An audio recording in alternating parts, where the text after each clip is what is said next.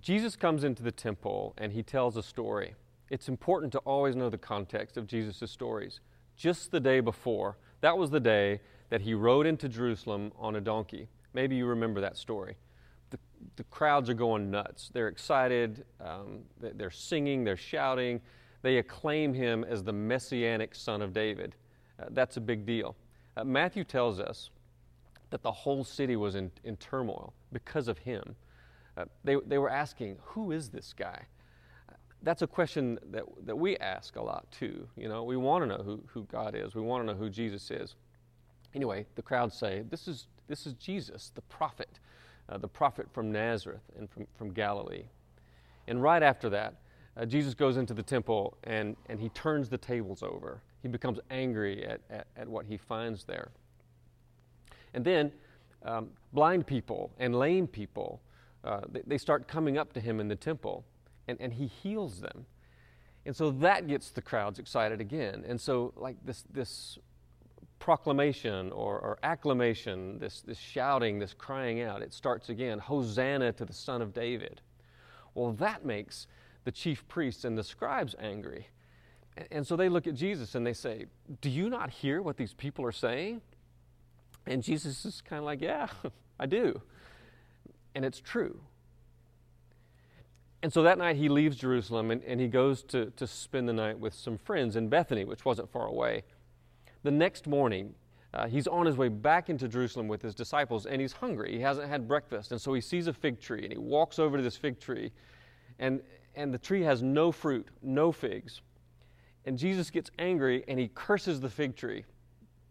Well, he comes back into Jerusalem, and he's teaching in the temple, and the scribes and the Pharisees, the religious leaders, they immediately approach him while Jesus is teaching. And they're like, by what authority are you doing these things? You know, and it's kind of like, I'm thinking the attitude is like, who do you think you are? And so, Jesus tells them this story. There was a landowner who planted a vineyard. He put a hedge around it or a fence around it, and he dug a wine press, and he built a watchtower. And then he leased it to some tenants, and then he went off to a faraway country. Well, when the time came for the harvest, the landowner who owned the vineyard, he sent his slaves to the tenants to collect the produce that they owed him. Well, when the tenants saw the owner's slaves coming, they seized the slaves and they beat them and stoned them and killed them. Well, the landowner sends more slaves the second time, more than the first. These tenants do the exact same thing to them. Well, then the landowner says, I'll send my son. They'll listen to him. Well, when the tenants see the landowner's son coming, they say, look, here comes the heir. And so they take him out of the city and they kill him. And so Jesus tells this story, and then he looks at the people that are gathered around him. And he says, what do you think that the landowner would do to these tenants? Well, everybody's like, well, of course he's going to be really angry, and he's going to come, and it's going to be a miserable experience for these tenant farmers. And they said, and then he's going to take his vineyard and lease it to someone else, someone who's going to give him the fruit that's his due when the harvest comes. Well, Jesus quotes some scripture to them. He says, have you never read in the scriptures, the stone that the builders rejected has become the cornerstone? That was the Lord's doing, and it is amazing in our eyes. Therefore I tell you, the kingdom of God will be taken away from you and given to a people that produces the fruits of the kingdom. Now, for those people who were actually there in the temple, hearing this story as Jesus told it, they would have been familiar with every detail of it.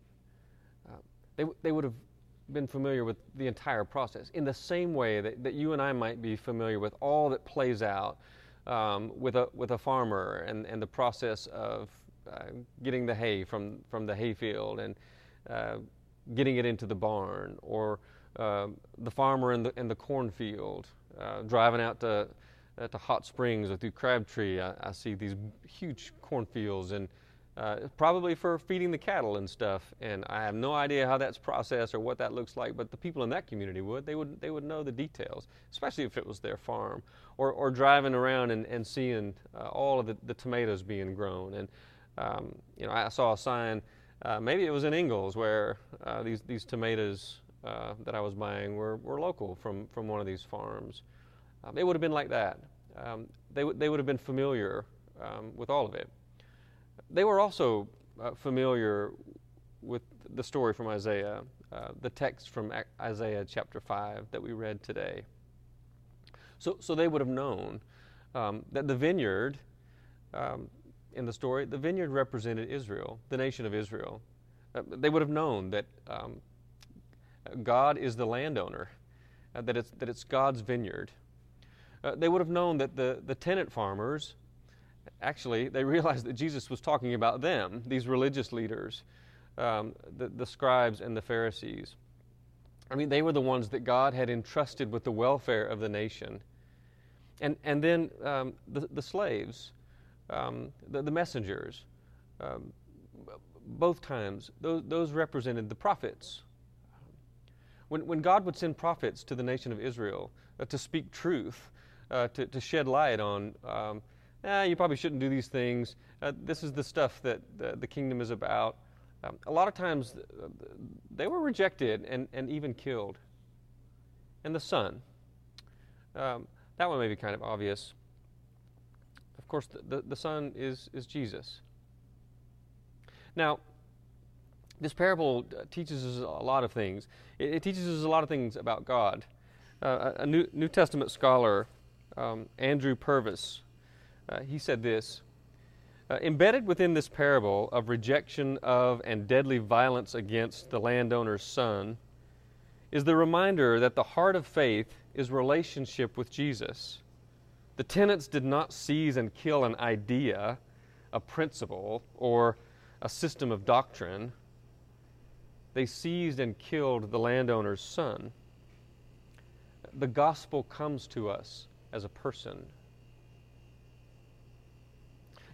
Last week we talked about our commitment to pray and to be present. And I think that highlights the importance of that. Another thing that really stands out in this story is God's expectation for us. God expects God's people to care for the kingdom, that God expects fruitfulness, that God expects Israel to grow grapes. and so this parable kind of predicts this judgment on Israel for their failure to produce grapes. So in the Isaiah text, verse 7, "For the vineyard of the Lord of hosts is the house of Israel, and the people of Judah are his pleasant planting. He expected justice." God expected justice, but saw bloodshed. Righteousness, but heard a cry.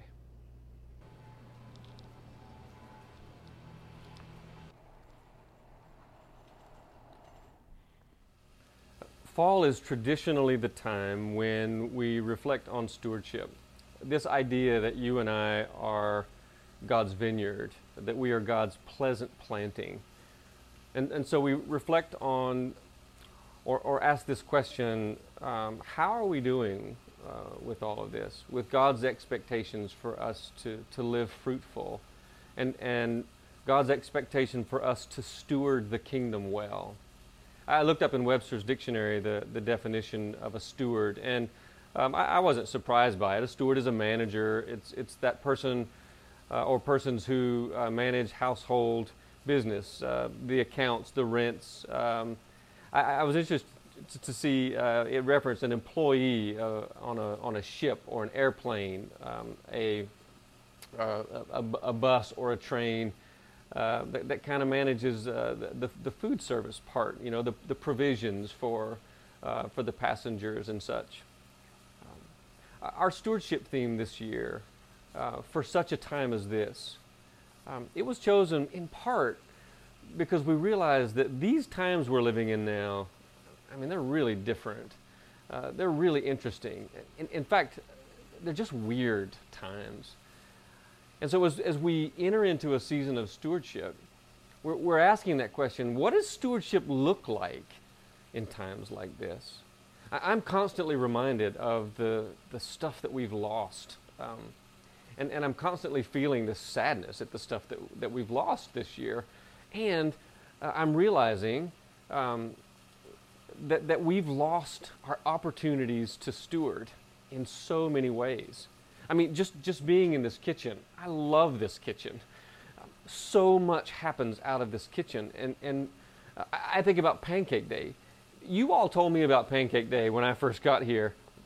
And for 6 months, I heard you tell me about Pancake Day. And man, and when I experienced my first Pancake Day, I was literally blown away. Not just at the thousands of people who walked through these gym doors to receive pancakes and buckwheat pancakes and bacon and sausage and really good coffee. I was blown away at how many of you gave such a chunk of your time, not only in preparing for that day, but just giving your time to serve that day and to clean up from that day and to advertise that day. It was really amazing. I think of the loaves and fishes, the catfish. Now that's some amazing fish. How this kitchen was used and how the United Methodist men, spearheaded that whole thing and the whole operation, which reminds me of, the monthly United Methodist men's meetings that had cook teams in this kitchen and serving in such a fantastic way. I think about Wonderful Wednesdays.